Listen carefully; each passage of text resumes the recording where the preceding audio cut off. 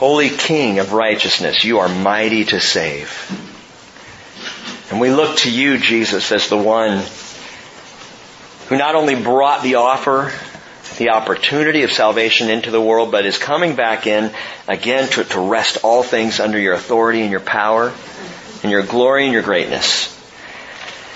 And so we bow humbly before you, thanking you that you have made us worthy to worship you, that you have made us worthy to wear your name, that you by your blood and your righteousness have made us righteous before you. It is astounding to me because I know how unrighteous I tend to be. But thank you, Jesus, for your grace that makes me more than I am.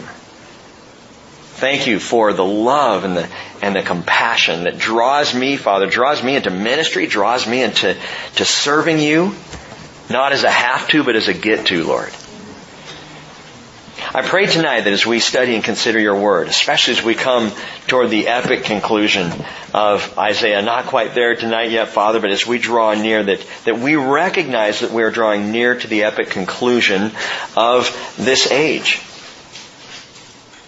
As Paul and John and Peter and the apostles spoke and wrote so long ago, these are the last days. And if they were the last days for Paul, Lord Jesus, we recognize we're in the last of the last days. And so at this time in the earth's history, we come before you fearfully but not afraid.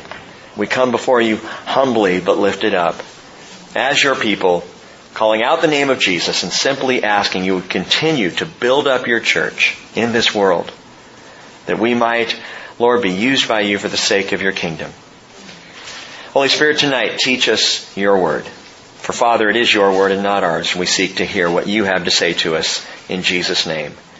Amen.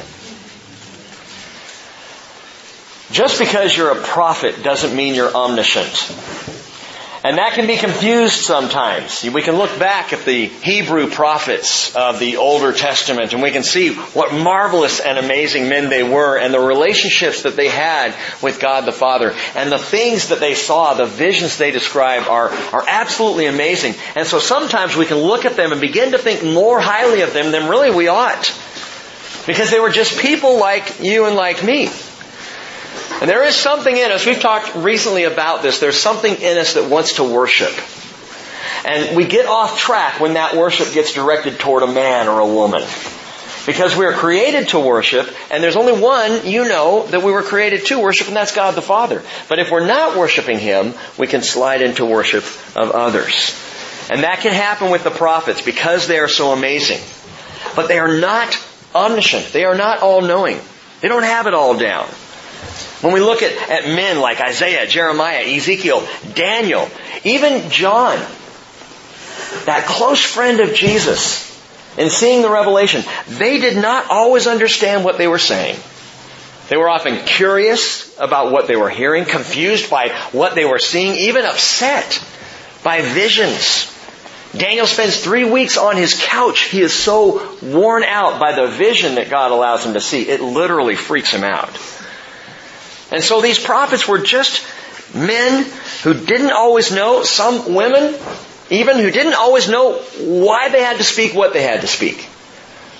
And I wonder about that sometimes. Can you imagine being Isaiah and saying something God told you to say, and someone asks for an explanation, and you have to say, I don't have any idea. He just said say it, so I'm saying it. I don't know what it means. And Peter tells us, 1 Peter 1, around verse 20, says, the prophets searched carefully. They looked. They were curious about this salvation God was going to bring, about this Messiah character, this Mashiach in the Hebrew. They wondered about these things. They really inquired, inquiring minds. The prophets had these. And Peter tells us in 2 Peter, chapter 1, verse 20, what the prophets did know. And that is this, that no prophecy of Scripture is a matter of one's own interpretation. For no prophecy was ever made by an act of human will, but men moved by the Holy Spirit spoke from God. Isaiah did not come up with the book of Isaiah. He didn't think this up. He didn't dream it up any more than John dreamed up Revelation. They wrote what they were told to write. They shared what the Lord had shown them. with or without understanding. And as we open up Isaiah 63 tonight, understand we find the prophet puzzled by a most unsettling vision. Unsettling at first, upsetting pretty quickly as he sees what he is about to see before us. It's a vision that moves him from perplexity to absolute and intense pathos. Verse 1, Isaiah 63, he writes, "Who is this who comes from Edom with garments of glowing colors from Basra? This one who is majestic in his apparel, marching in the greatness of his strength." Isaiah asks two questions right at the beginning. He has this vision. He's seeing something amazing here. And the first question he asks is, who is this? It's a good question, Isaiah. And the one he sees answers him directly. "It is I who speak in righteousness, mighty to save." Righteous, mighty to save. Isaiah can only know of one possible person for this, and that's the Lord.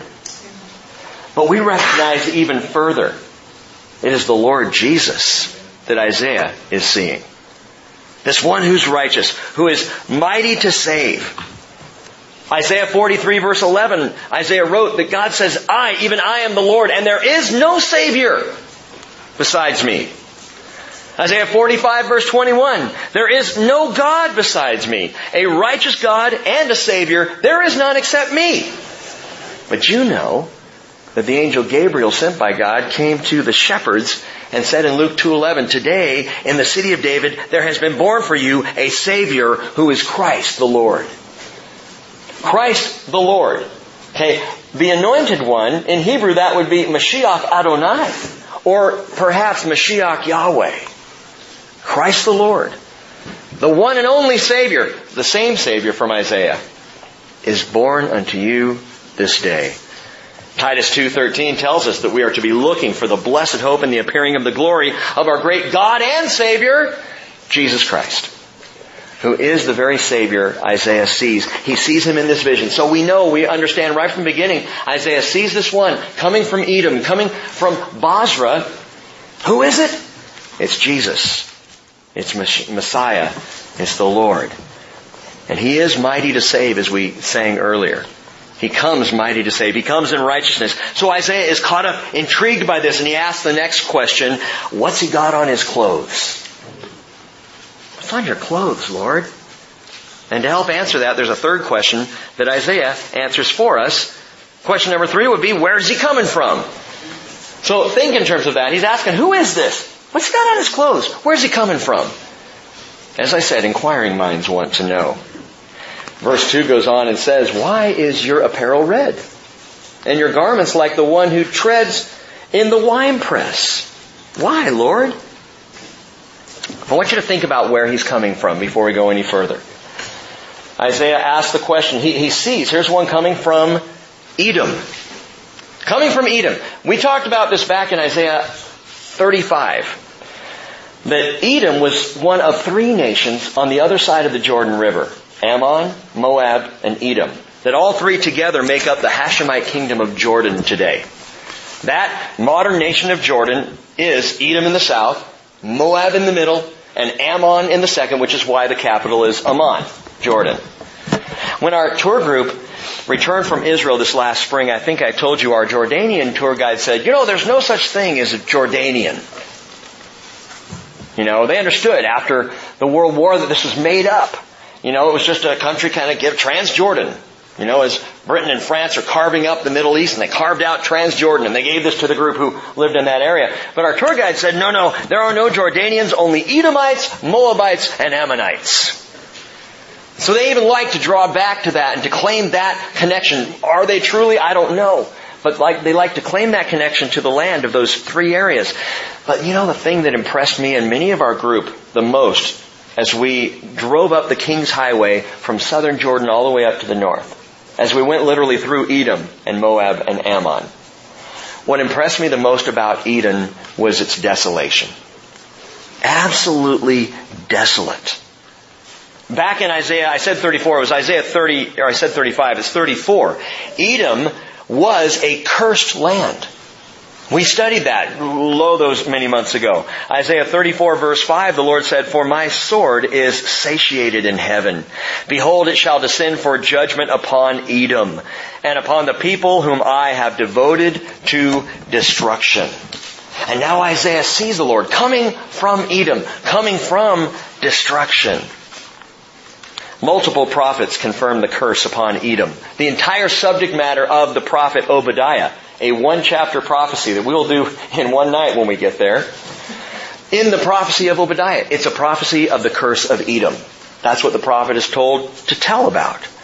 But back to the question that helps explain the stains on the garment of this righteous Savior. Question number 3 was, where is this Savior coming from? The answer is Edom. Bible students, who is Edom? Esau. Right on. Esau. What does Esau, or actually Edom, mean? Red. It means red. Why is Esau named Edom? Why do they call Esau red? Genesis 25:30, Esau said to Jacob, "Please let me have a swallow of that red stuff there, for I am famished." Therefore his name was called Edom, because he wanted his stew and eat him too. Doesn't work really very well, sorry. But it's more specific. So Edom means red, and Esau becomes called Big Red. In fact, Esau was a ruddy guy, very hairy. Hunter guy, red-haired, like red stew, so let's call him Edom. It just eat him up. Okay. But it's more specific than Edom. I'm sorry, we'll let that go. He's not just coming from Edom, this one that Isaiah sees coming. He's coming from Bozrah. Bozrah, a city that is in Jordan today. In fact, the modern day city is Busirah. Busirah in Edom is Bozrah. Bozrah comes from the name Bazir, which means a vintage. As in wine. So he's coming from the land of red, from vintage city, looking like one who tread grapes in the winepress. Interesting. And Isaiah sees him coming and says, "What is this all over your clothes?" And you and I know these are no grape juice stains. Jesus answers, Isaiah verse 3, "I have trodden the wine trough alone. And from the peoples, there was no man with me. I also trod them in my anger and trampled them in my wrath. And their life blood is sprinkled on my garments, and I stained all my raiment." This is actually more graphic than the translation even reads. The Hebrew translation is more literally, "Their life sap is spurted on my garments." Spurted blood all over me. That's what Jesus, the Lord, the mighty one to save, coming from Edom, coming from Bozrah, Isaiah sees him, and he is splattered with blood. And I haven't seen that painting represented in homes next to the one with the Good Shepherd, Jesus coming spattered. But I want you to understand something, and I don't want you to miss this, as he describes that he trod the wine trough, notice 2 ways. First, in the top of verse 3, he trod the wine trough alone. Then a couple lines down, he says, "I also, in addition to trotting it alone, I trod them in my anger." What's he talking about? I trod the winepress alone. The first coming of Christ, the crucifixion. Down in verse 5, he even says, "I looked and there was no one to help, and I was astonished and there was no one to uphold." He was absolutely, abjectly alone at the cross. He trod the winepress alone, and he spilled his blood. But that's the first coming. In the second coming of Jesus, their lifeblood, I trampled them in my wrath, and their lifeblood is sprinkled on my garments. That's the second coming, as Jesus returns as a warrior king coming to the last battle. Revelation 14 verse 20 says the winepress was trodden outside the city, and blood came up from the winepress to the horses' bridles for a distance, check this out, of 200 miles. 200 miles of bridle-deep blood. Now people say that's impossible. Well, not so much. If you've got horses riding through this area, this valley, this 200-mile section of the Mideast that I'll describe to you in a moment, horses riding to and fro, battle taking place as there is blood spilled and blood on the ground and blood is spattering, obviously the blood could get up to the horses' bridles. You don't have to be wading through it. Bridle high, the blood is spattering everywhere. It is an absolutely bloody mess. By the way, it's interesting, Revelation 14 says the winepress was trodden outside the city. Well, Jesus was crucified outside the city, wasn't he? That's where the sacrifice took place. And so he was crucified out of the city, and so also the Battle of Megiddo, which is described in Revelation 14, happens outside the city of Jerusalem. It happens in this swath of 200 miles. Busira in Edom, or in Jordan today, Busira is 200 miles from Megiddo in Israel. He's coming from Basra, Busira. He is headed toward Megiddo, and that battle taking place. And Isaiah sees this. And it's a remarkable, remarkable vision. John saw it too. Revelation 19 verse 13. He is clothed with a robe dipped in blood, and his name is called the Word of God. Revelation 19:15 says, from his mouth comes a sharp sword, so that with it he may strike down the nations, and he will rule them with a rod of iron, and he treads the winepress of the fierce wrath of God, the Almighty. And we talked about this on Sunday, the day of God's vengeance. But there has to be a day of God's vengeance, or the love is not complete. Because love is both compassionate and it is just. Love demands justice, as we shared. And so that day is coming. And note this, I believe that Isaiah's vision gives us a pattern of Jesus' return. Phase 1 is Basra. Sets foot or steps down there in Basra, beginning there, fulfilling the ancient curse to its completion in the land that was once Edom. Phase 2 from Basra, as Isaiah sees him coming, he comes up to Megiddo. That valley, it's called the Jordan Rift Valley. The Jordan Rift Valley, or the Jezreel Valley, the Valley of Jehoshaphat, it begins up in the midsection of Israel. It runs all the way down through Jerusalem, the eastern side of Jerusalem. It becomes known as the Kidron Valley. And then from there spills on out to the south, heading toward the Dead Sea and across to Basra. And from there, that Rift Valley actually continues all the way down ultimately to the southern tip of Israel, the Gulf of Aqaba, that arm of the Red Sea. And it's that 200-mile distance that concerns us, because that is where I believe the Battle of Armageddon will take place. So Jesus comes to Basra. He heads then on over through the Kidron Valley, through southern Israel, across from the land of Egypt. He comes up all the way to Megiddo in a 200-mile bloodbath. Rick, you're kind of overstating the blood. Well, just give me, I'm just warming up. Step 3, he comes to the Mount of Olives. Zechariah chapter 14 verse 4 tells us that he actually sets foot on the Mount of Olives. It splits in the middle. And when that happens, well, the king is back. The people will be saved because this righteous one comes and he is mighty to save. What Isaiah saw was what Zechariah saw, which is what John saw, and that is Jesus Christ speaking in righteousness, mighty to save, his raiment spattered and splattered with blood. Why so much blood? Because I think the Lord would help us understand or have us know that there is nothing more deadly than sin. And so he chose this substance. Think about it. Why did God create blood in the first place? Why blood? I mean, he could have done it. He could have created us to be filled with and to live on air. You know, we could just have air running through our veins. And you go to get an air test, you know. Kind of like you're testing your tire. You just stick that in your arm.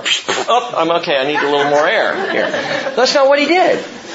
He chose in his creativity, just amazing creativity when you think about how God just made man.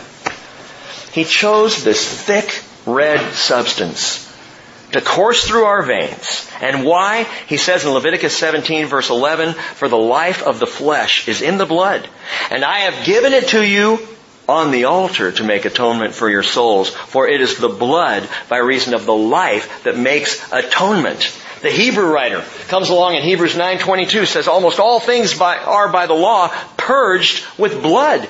And without the shedding of blood, there is no remission. God chose blood, that very essence that keeps us alive, to show us how deadly sin is.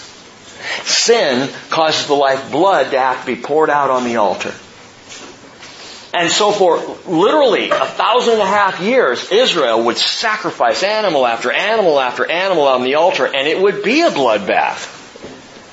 You know, the days of Yom Kippur, the days of sacrifice, it wasn't pretty.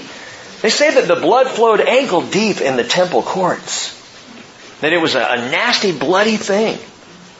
But God did this graphic thing for all those many years to lead His people, and you and I, by extension, up to Mount Moriah and Calvary and the crucifixion of Jesus, who would pour out all of His lifeblood for our sins. It is so absolutely serious. Sin is nothing to laugh at. It causes the losing of blood. In 1937, at the age of 35, Peter Marshall, some of you have heard of Peter Marshall, he came from Scotland to pastor the New York Avenue Presbyterian Church. On his first Sunday, he was greeted by a rather dignified and intimidating older woman who said, "Pastor Marshall, I hope that you won't talk too much about the blood as our previous pastor did." He replied, "Madam, I promise you, I won't talk too much about the blood." She seemed relieved until he added, "Because it is impossible to talk too much about the blood." I couldn't agree more. It is a bloody thing. And when people say, "You Christians, you're so into this blood stuff, you know." And here at the Bridge, we actually take communion every Sunday and remember the blood of Jesus. Oh, the blood of Jesus that washes white as snow. That's why we sing about the blood. That's why we take communion. That's why we think about and ponder the pouring out of His blood at Calvary. Not because we enjoy the graphic nature of it, but we need to understand how serious it truly is. In verse 4, he says, "For the day of my vengeance was in my heart, and my year of redemption has come. I looked, and there was no one to help, and I was astonished, and there was no one to uphold. And so my own arm brought salvation to me, and my wrath upheld me." There's a curious thought. Bible students, ponder this. Was there an amount of wrath that held Jesus onto the cross as well? In fact, we know that God's wrath held Jesus onto the cross. God's wrath represented in the nails that pierced through Him and held Him there, and caused Jesus to have to go through in that awful situation to bear the full brunt of the wrath of God. My own wrath upheld me. I trod down the peoples in my anger. Now we've just fast forwarded to the second coming, and made them drunk in my wrath, and I poured out their lifeblood on the earth. It's the day of the vengeance of our God, as we talked about Sunday.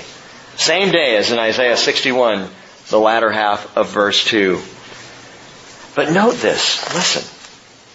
So cool. First, before the day of the vengeance of our God, what came first?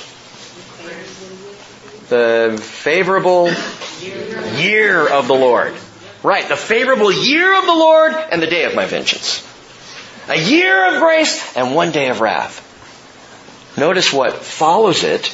In verse 4 again, it says, "For the day of vengeance was in my heart, and my year of redemption has come." You know what I call that? Grace sandwich. You just saw a grace sandwich. And we need to understand this is the natural inclination of God's grace. This is God's nature. This is what He intends for us, for you and for me. Grace sandwich. The year of my favor, a paper-thin slice of wrath, and the year of my redemption. Grace sandwich. It's more about the bread than it is the meat. With the current diet I'm on, I'm really missing the bread. So this is God's inclination. How would you respond to such a thing? Put yourself in Isaiah's robe for a moment. Stand there looking at this vision, seeing the Savior come, Mashiach, the Lord coming, spattered with blood. And He declares His wrath. And He declares that He has just come from Basra and Edom. And He has already begun the bloodbath as He makes His way toward Megiddo. And you see this. And it is a horrifying, terrifying sight. How do you respond? What do you say? What do you do with this? The reality of God's wrath obviously sits very heavy on Isaiah. He saw what John Wood. Jesus, awesome, coming, Revelation 19. And so for the rest of chapter 63 and all of chapter 64, Isaiah responds with repentance and a plea for mercy. Verse 7. I shall make mention of the loving kindness of the Lord and the praises of the Lord, according to all the Lord has granted us, and the great goodness toward the house of Israel, which He granted them according to His compassion and according to the abundance of His loving kindness. This is, if it wasn't so serious, it might be comical. Think about this now. Read it in context. What Isaiah just saw. This horrifying picture of this warrior king. And what does he immediately say? I want to talk about grace. I want to talk about your loving kindness. I want to praise you for your goodness and your compassion and your loving kindness. Again, he says loving kindness twice. Chesed in the Hebrew word for grace. This is where Isaiah, he's just so worked up by what he's seen. In verse 8 he says, For he said, surely they are my people, sons who will not deal falsely. And so he became their Savior. He's trying to remind God, you came the Savior, you're the Savior. What is it he's exactly saying here in verse 8? Surely they are my people, sons who will not deal falsely, so he became their Savior. Well, we know that they did deal falsely. Was God wrong? When God looked at Israel and says, oh, well, they're my kids. My kids wouldn't do that. How many of you parents have ever said that? Now, my kid wouldn't do that. Everybody else's kids are messed up, not mine.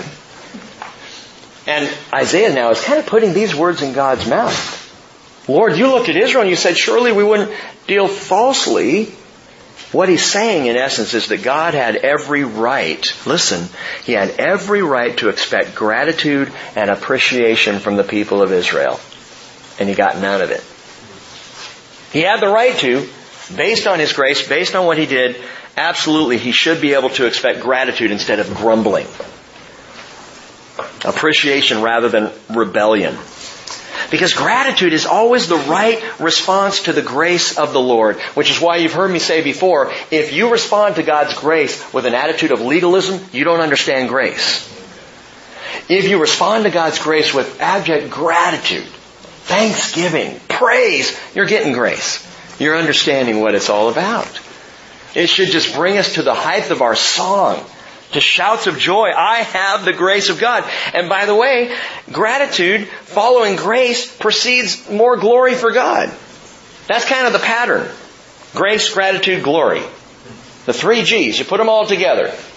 The 3 G's of loving God. Grace, gratitude, glory. Paul said in 2 Corinthians 4:15, for all things are for your sakes, so that the grace which is spreading to more and more people may cause the giving of thanks to abound to the glory of God. There it is, 3G. Grace, gratitude, glory. Sadly, gratitude, though it's the right response, isn't always the actual response. And I'm going to come back to that in a minute. But verse 9 going on says, amazingly, in all their affliction, speaking of Israel, in all of their affliction, He was afflicted. Which, I could say that to parents too. When your kids mess up, doesn't it mess you up? Doesn't it hurt when your kids are hurt?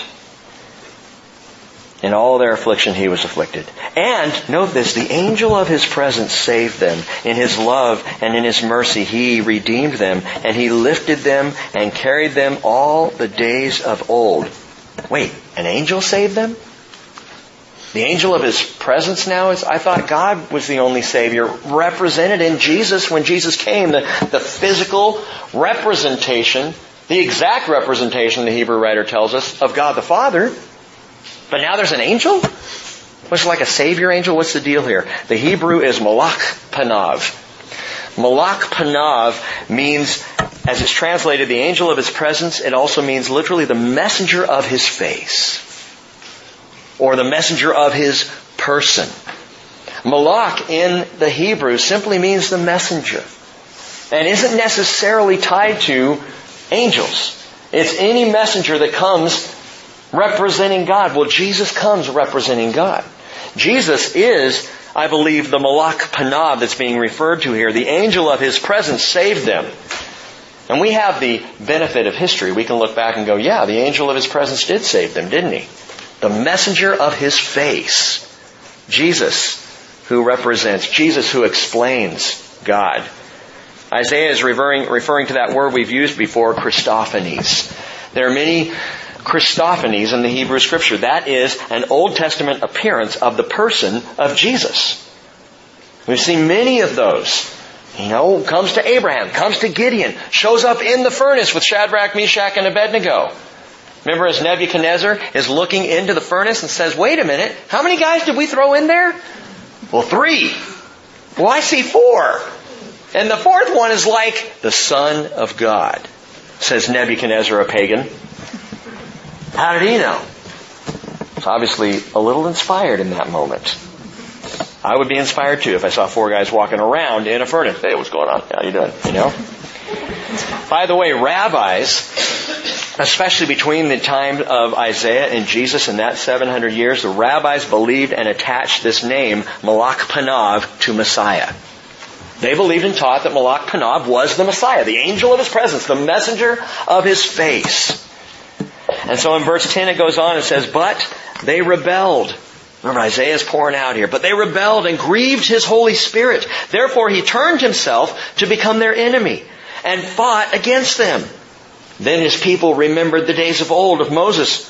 Where is He who brought them up out of the sea with the shepherds of His flock?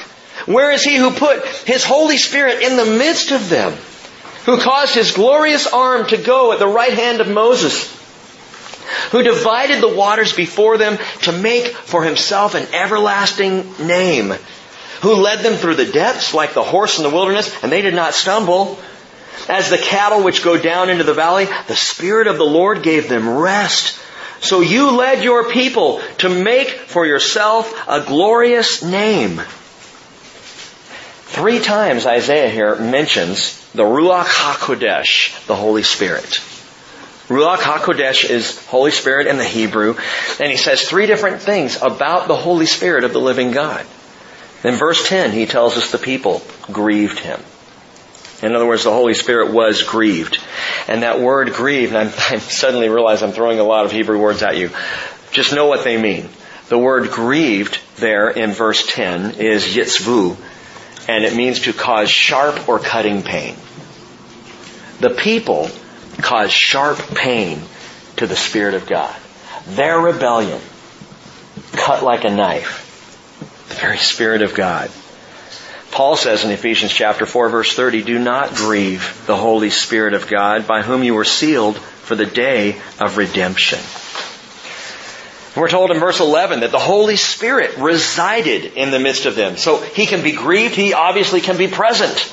He resided there in the midst of them, verse 11, and that's where He likes to be. Brothers and sisters, that's where the Holy Spirit wants to be in your life, in the midst of you. Not off to the side, not kept at arm's length, not left in the church building, or in this case barn, until a further time. He loves to be in the midst of His people. And Jesus made a way for that to happen for us as followers of Him. He said, I'm not going to leave you as orphans. I'm never going to leave you alone. I'm going to come and abide in you and with you. John 14:16. I'll ask the Father, and He'll give you another helper, that He may be with you forever. That is the Spirit of truth, whom the world cannot receive because it does not see Him or know Him, but you know Him because He abides with you and will be in you. He abided in their midst. He was in the middle of the camp of Israel, there in the tabernacle. And then ultimately in the land, He was in their midst, the presence of God, the Spirit of God, there at the temple in Jerusalem, in the midst of the land. But the people had to leave the temple and go back to their homes. That's why 7 times a year God said, I want you to come back to Jerusalem and worship. Because I want you to be where I am. And marvelously, in our lives today, when we leave here and go home, the Spirit doesn't stay here. He goes with us. In our midst, residing there. We're also told in verse 14 about the Holy Spirit that He, the Ruach HaKodesh, the Spirit of the Lord, He gave them rest and He led them. And that's just what He does. The Comforter, who comes alongside, who gives you rest when you're weary, and who guides you. Part of the way that we know that we get rest from the Lord is that He's the one driving. Cheryl and I on Sunday night, after the picnic, after it had been a pretty long day, and Cheryl was hoping to get home and get a quick nap because we had to head out to Cedro Woolley and buy chickens. I won't even tell you what that was all about, but we had to go buy some chickens. I've never bought chickens in my life. I grew up in Southern California. You don't buy chickens, you go to KFC. Up here, I guess you buy chickens. So we went to buy chickens, but she wanted to get a nap. She was exhausted. And I told her, hon, I'm driving. You know? I need a nap.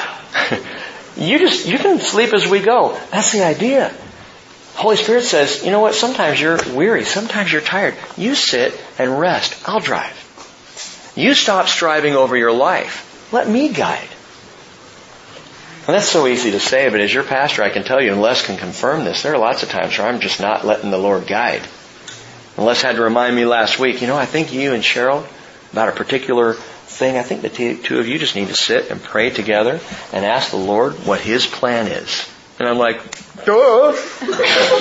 I'm striving. I'm grabbing the wheel. Lord, let me drive, And He says, hey, I'll lead, and I will give you rest. Isaiah cracks open this window here to the past, and it's amazing. He allows us to see just how actively involved the Spirit of the Lord really was with Israel. Really desired to be with the people. They grieved Him, but He resided among them, and He gave them rest, and He led them. And to what end? Notice the last line of verse 14. Why? To make for yourself a glorious name. That was point 3 on Sunday morning. It's all about the glory of God. And last Wednesday night, we talked about it again. I believe the Wednesday before that all that He has done is for His glory. Even our salvation is not for our salvation. It's for His glory. And we got to deal with something here, because there are people who hear that. It sounds real good in a church setting. It's all for the glory of God. Yes, Lord. Amen. But I've had people honestly and a bit defiantly say, God is so into His own glory. What is the deal? Why is it all about His glory? If I said, hey, this church is all about the glory of Rick, well, first of all, no one would come. But secondly, wouldn't that be egomaniacal? Wouldn't that just be arrogant? And yet God can say that? No, I've been asked that question, and recently, by a rather defiant guy. Here's the thing. And I really gave this some thought, and I think the Lord at least gave me some understanding about this week, and that is we've got to understand what God's glory really means. What does it mean? Why is He allowed to say it's all for my glory? It's to make for Himself a glorious name. Here's the deal. God's glory is who He is. And this is something we don't understand, because we are not glorious by nature. We're actually rather human by nature. So we could say, if this was talking about me, to make for yourself a human name. And you go, okay, yeah, He's a human. One human among many. God, His nature is glory. Okay? It's who He is. Birds, they fly. It's what they do. Fish, they swim. Humans do human things. God is glory. And if we get that, if we begin to understand perhaps a little more about this, that God is glory, that means to glorify God is simply to see Him and to declare who He is. How do you praise God? You just say, praise God? Well, look at how Isaiah just praised God. Back in verse 7, I shall make mention of the loving kindness of the Lord. He just praised Him. He's describing His nature. He says, the great goodness toward the house of Israel. His compassion, His loving kindnesses. He says in verse 9 at the end of the verse, in His love and in His mercy, He redeemed them. Isaiah uses here 4 nouns and throws in the verb love that are the character, the nature of God, who is glory in and of Himself. And listen to those words again. Loving kindness, goodness, compassion, mercy, and love. Does that sound egotistical? No, not hardly. If that is God's nature as His Word describes to us, and as many of us have experienced, that is the nature of God, He is as far from egomaniacal as you can get. But the truth is, He is glory. So what else are we going to do but glorify Him? Because that is His very nature. The weight of His glory fact, the Hebrew word for glory, kabod, means heavy, weighty, substantive. And so when you say the glory of God, you're saying the substance of God, the weight of God. It is who He is. And the reason we need to understand that is this. You cannot really get to know God without glorifying Him. It is in glorifying God that you know Him better. You understand Him more. It is as you call out these attributes of God the Father, of Jesus the Son, of His Holy Spirit, that you begin to say, I know God. That you can honestly say, yeah, I know Jesus. What do you know about Jesus? He's loving. What else do you know? He's gracious. Tell me more. He's just. Absolutely fair. He cares about me. Oh, He is glorious. By the way, it's always been a chief function of the Holy Spirit. We've seen 3 mentions of the Holy Spirit here. It's always been the chief function of the Holy Spirit to bring glory to Jesus. And you know the Holy Spirit is present in a place where Jesus is being glorified. Where the name of Jesus is lifted up and Jesus is honored, you can say, the Holy Spirit's there because that's what He does. Jesus tells us in John 16:13, when He, the Spirit of truth, comes, He'll guide you into all truth. He will not speak on His own initiative, but whatever He hears, He will speak, and He will disclose to you what is to come, and He will glorify me. For He will take of mine and will disclose it to you. What does that mean? He will take of my nature and explain it to you.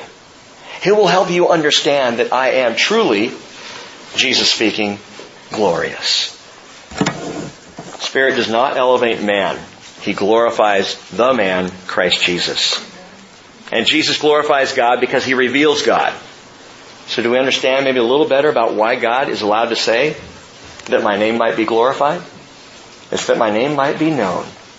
And you might understand me for who I am. Now as Isaiah glorifies God, he becomes intensely personal. Verse 15. Look down from heaven and see your holy and glorious habitation. See from your holy and glorious habitation. Where are your zeal and your mighty deeds? The stirrings of your heart and your compassion are restrained toward who? Me. Not toward Israel. He's been talking about Israel, God's love for, His compassion for, His loving kindness to Israel. Suddenly now He says, but all this love, all this compassion is restrained from me. Isaiah is an amazing prophet. He's walking a very fine line here, by the way, too. The fine line of accusation and blame. Where are you, Lord? Where's the stirring of your heart? Where's your zeal?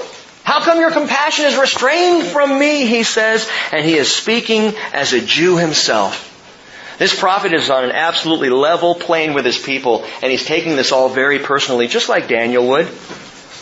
Daniel chapter 9, open it up, he's reading about the scroll, out of the scroll of Jeremiah, and he gets pierced to the heart, and he falls to his knees, and he begins to repent. Daniel, who's the only one in Scripture other than Jesus that we see no sin in him. I'm sure he did, but we don't see it. It's not mentioned. And he falls down repenting. Why? Because he was a Jew. Because he loved his people and completely identified with them. Same with Isaiah. He didn't walk on a cloud. He didn't see himself as the great prophet.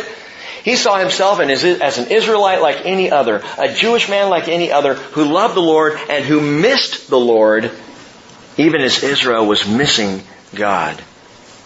In all of Isaiah's writings, this section here from about 15 through 19, the end of chapter 63, this is the depth of his pleading. There is nowhere else where he pleads with this kind of intensity and pathos and passion. He says in verse 16, "For you are our Father. Though Abraham does not know us, and Israel does not recognize us, you, O Lord, are our Father, our Redeemer from of old is your name." You know, there are people who take that verse and say, see, that's the church. Abraham does not know us and Israel does not recognize us. O Lord, you are our Father, and we replace Israel. Thanks for playing. The answer here, what he is saying is, Abraham, our own patriarch. Israel, Jacob, our own patriarch. They don't even know us. They're dead. They're buried. What does Abraham know about Israel today? But you, Lord, are our Father. You, Lord, are our Redeemer. He couldn't even bank. He wouldn't bank on the patriarchs. Now some Jews do, even today. Jews in Jesus' time did. John chapter 8, they called out, Abraham is our father. Jesus said, really? Abraham was your father? And you'd know who I am. In that same passage where Jesus says in John 8:58, before Abraham was born, I am. And they lost it. Started picking up stones to stone him. They couldn't take the truth. Well, Jesus comes along and says, I'm the deal. Isaiah got that.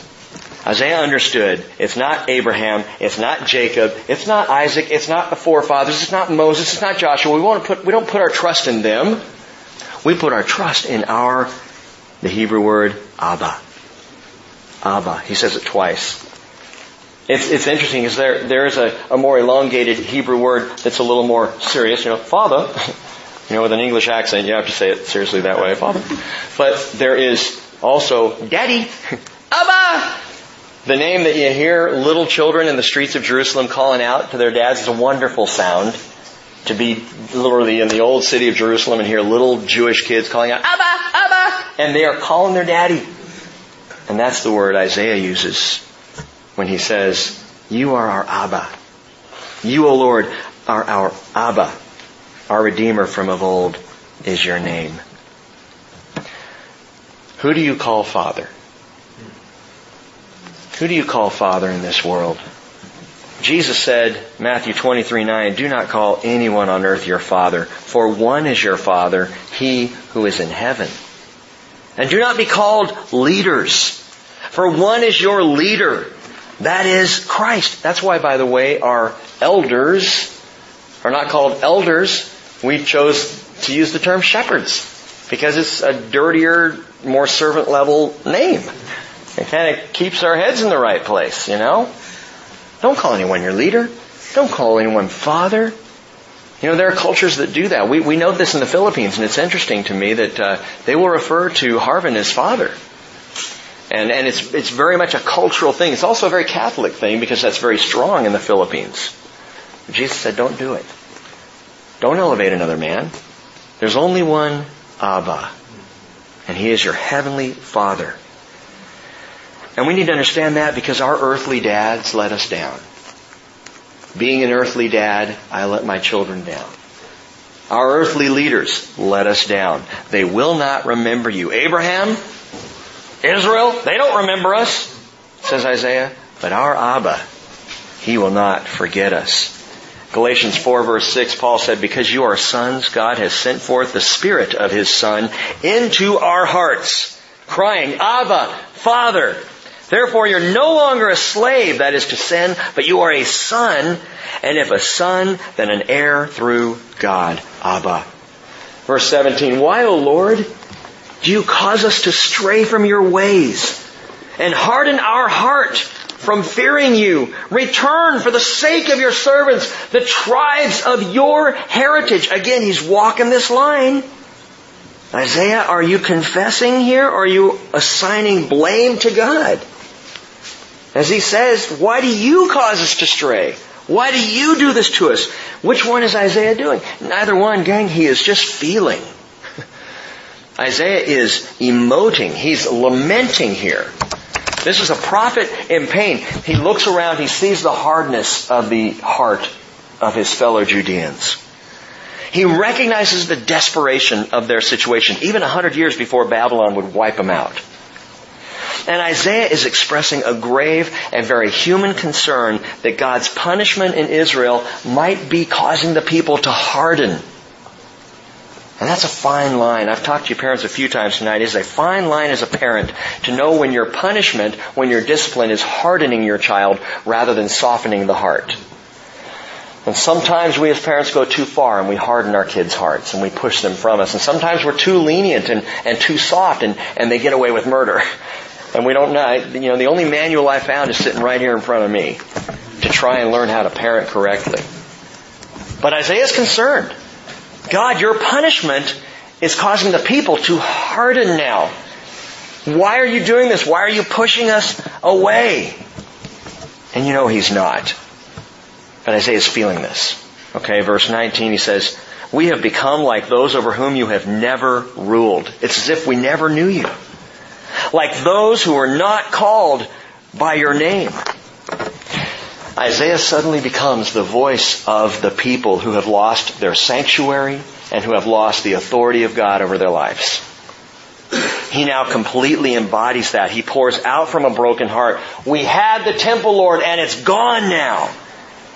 It was beautiful. Now it's trodden down. It's trodden down. He used that. Our adversaries, verse 18, have trodden it down. Sounds a lot like Jesus' prophecy of Jerusalem, doesn't it? Jesus came along in Matthew 24, and he was going out from the temple, going away when his disciples came out and began to point out the beauty of the temple complex to Jesus. And he said, do you see all these things? I tell you, not one stone here will be left upon another which will not be torn down. And some of us have seen those stones smashed in heaps and piles on the ground below the Temple Mount, just as Jesus said. Luke 21:24, Jesus said, and they will fall by the edge of the sword and will be led captive into all the nations. And Jerusalem will be trampled underfoot by the Gentiles until the times of the Gentiles are fulfilled. Jerusalem will be trodden down. Isaiah says, the temple, Jerusalem, it was trodden, your city. You know what's similar about both Jesus' statement and Isaiah's statement? They're both prophecies. They're both very accurate prophecies. Jesus ascended 35 years before his prophecy of the fall of Jerusalem took place in 70 AD. Isaiah wrote this 100 years before the temple fell the first time, before it was burned down by the Babylonians. He's writing this thing, and you read this and go, wait a minute, when did Isaiah write this? Well, he was dead 100 years before Babylon did this, what he describes here. He describes it even more specifically in the next chapter. But stay with this thought. Isaiah has seen so much. From the frightening vision of the Lord's coming to the horror now of the destroyed temple and the devastated land. And so he continues on in verse 1 of 64. Oh, that you would rend the heavens and come down, that the mountains might quake at your presence. As fire kindles the brushwood, as fire causes water to boil, to make your name known to your adversaries, that the nations may tremble at your presence. When you did awesome things which we did not expect, you came down. The mountains quaked at your presence. For from days of old they have not heard or perceived by ear, nor has the eye seen a God besides you who acts in behalf of the one who waits for Him. Now, sometimes people today will quote verse 4. And they'll quote it in a way of saying, see, the Bible even says, ear has not heard, eye has not seen, so we really can't know what God is doing. The problem with saying that is they didn't read the next verse. Not in Isaiah. They didn't read the next verse in 1 Corinthians chapter 2.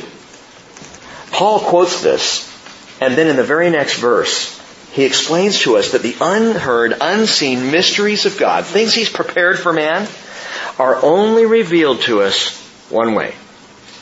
There's only one way to see the unseen, or to hear the unheard, or to learn of these mysteries. Paul says in 1 Corinthians 2 verse 10, verse 9 is the quote, verse 10 he says, for to us God revealed them through the Spirit. For the Spirit searches all things, even the depths of God.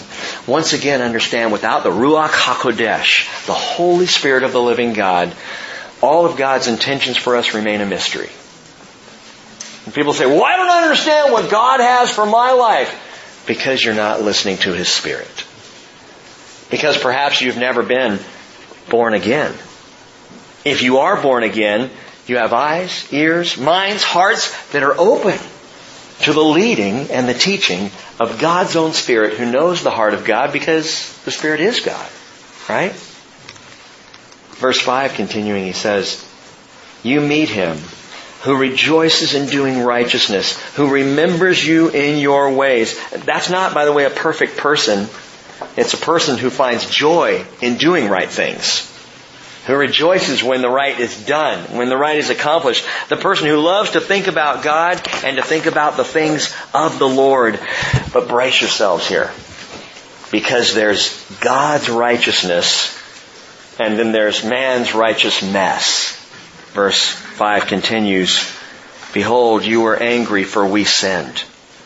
We continued in them a long time. And shall we be saved? For all of us have become like one who is unclean, and all our righteous deeds are like a filthy garment, and all of us wither like a leaf, and our iniquities like the wind take us away. There is no one who calls on your name, who arouses himself to take hold of you, for you have hidden your face from us, and have delivered us into the power of our iniquities. The power of our iniquities. Moses said in Numbers 32:23, be sure your sin will find you out. There is power in sin unto death. Sin is not just some random thing that we do. Sin is what captures and lures and brings about death in our lives. And it is a powerful thing, which is why we so badly, desperately need the power of the blood to wash that stuff away.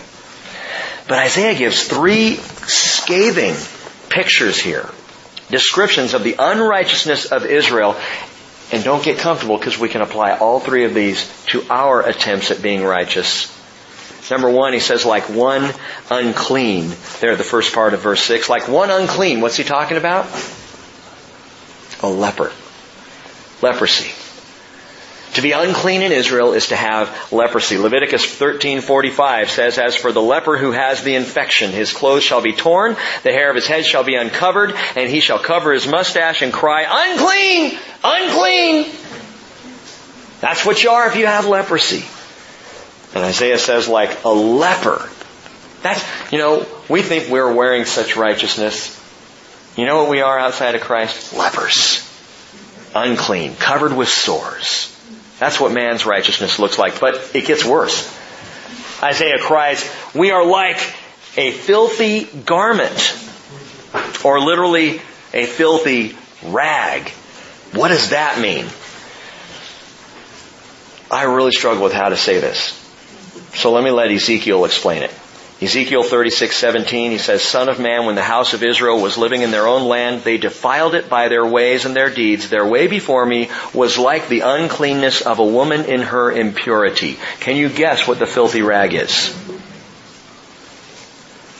It's that which was used by the woman at that time. And Isaiah, this is very, very graphic stuff. And Isaiah says, that's your righteousness. That's what it looks like. And he gives a third example. I'm happy to leave the second. A withered leaf. A withered leaf blown by the wind. Because trying to be good and trying to do righteousness is a withering thing. It's exhausting to be good. It is tiring to work at righteousness. And you've probably known, perhaps you've been at some point in your life, a legalistic follower. You've been a church-going person. You've had to keep the deeds. And you've had to keep up the look. And you've had to maintain some level of goodness, because if anyone knew how messed up you really were, it would be bad. You'd be kicked out. It'd be over. And it's a lot of work. And it withers you like a leaf.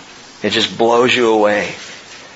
And the problem is, we just can't seem to do enough to be justifiably righteous. If it's all about your works, you start to discover there's always more work I have to do to get there. I can never get there. And it withers you. And so you wither and you die, blown on the wind of your own sin. Or you can be born again and ride fully alive on the wind of the Holy Spirit. John 3:8, the wind blows where it wishes and you hear the sound of it. You do not know where it comes from or where it's going. So is everyone who is born of the Spirit. Back to the car example. We're riding along and God is driving and we don't know where He's going. Doesn't matter. He knows. Where am I going to be in 10 years of my life, Lord? Doesn't matter. He knows. All you have to know is that He knows. And once you know that He knows where you're going, you don't have to worry about it. I love that. How freeing. That allows you to ride on the wind and not be blown by the wind of your own sin. Okay, so without Him, I've got to finish up here. We are unclean lepers. We are filthy rags. We are withered leaves. But by His Spirit, again, being born again into a new and a living relationship with Jesus Christ, by His Spirit we become righteous saints. decked out for a wedding. As we read before, Isaiah 61 verse 10, He has clothed me with garments of salvation. He has wrapped me with a robe of righteousness. See, that's what God provides. We have filthy rags. He has robes of righteousness. And that's what we want to wear. Verse 8, but now, O Lord, You are our Abba. We are the clay, and You are potter. All of us are the work of Your hand. Do not be angry beyond measure, O Lord, nor remember iniquity forever. Behold, now look, all of us are Your people. Your whole... It's interesting, he's talking plural now. He was saying me and I before. Now suddenly he's very specifically talking as though he's the voice of the people. We are Your people. Verse 10, Your holy cities have become a wilderness. Zion has become a wilderness. Jerusalem, a desolation. Your holy and beautiful house where our fathers praised You has been burned by fire.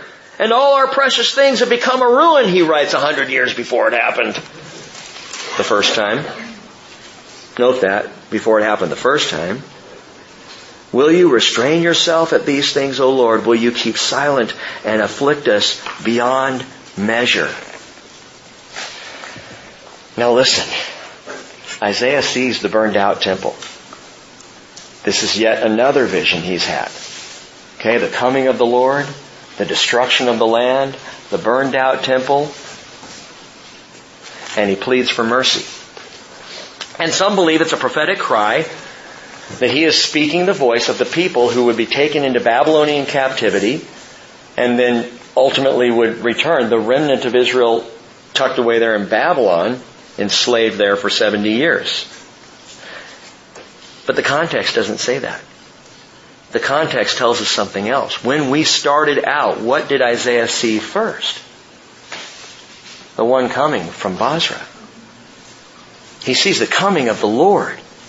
What is going on at the time that Jesus returns? Israel is devastated. The temple, the millennial temple, is thrashed. There is burning in Jerusalem, a massive earthquake. The world is burning, and the world is an absolute disaster area. And Jesus comes back. And I said before, Isaiah speaks with the voice of the remnant, but I don't believe it's with the voice of the remnant prophesying 100 years down the line. I believe it's with the voice of the remnant prophesying 2,700 plus years down the line. That what we're hearing here, this cry in Isaiah 64, can truly be applied to the remnant of Israel surviving in the tribulation just before the coming of Jesus Christ the King. And Isaiah sees all the way down the line. How's that possible? Well, John saw it. Ezekiel saw it. A number of the prophets did. And these things are not impossible with God. I believe this plea for mercy looks beyond Babylon's destruction, long past Rome's devastation, to the days of the penitent voice of the righteous remnant of Israel. That small group who have come to believe in Jesus. As Zechariah says, that third of Israel that survives, sealed in the tribulation, Revelation 7 tells us. And Isaiah speaks their words. Verse 1 of 64 one more time says, Oh, that You would rend the heavens and come down, that the mountains might quake at Your presence. What's he praying there? Exactly what he saw at the beginning of chapter 63. Oh, that You would come. It's his heart cry. It will be the heart cry of Israel in the tribulation. And so how does God respond to that? Chapter 65 is the Lord's answer, and Lord willing, we'll come back to it next week. Let's stand up and pray together.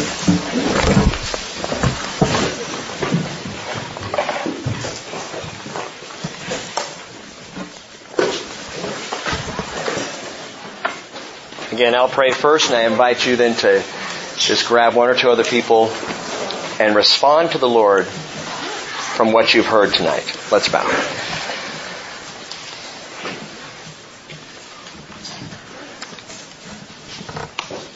Father, we praise Your glorious name, for You are the sum total of glory.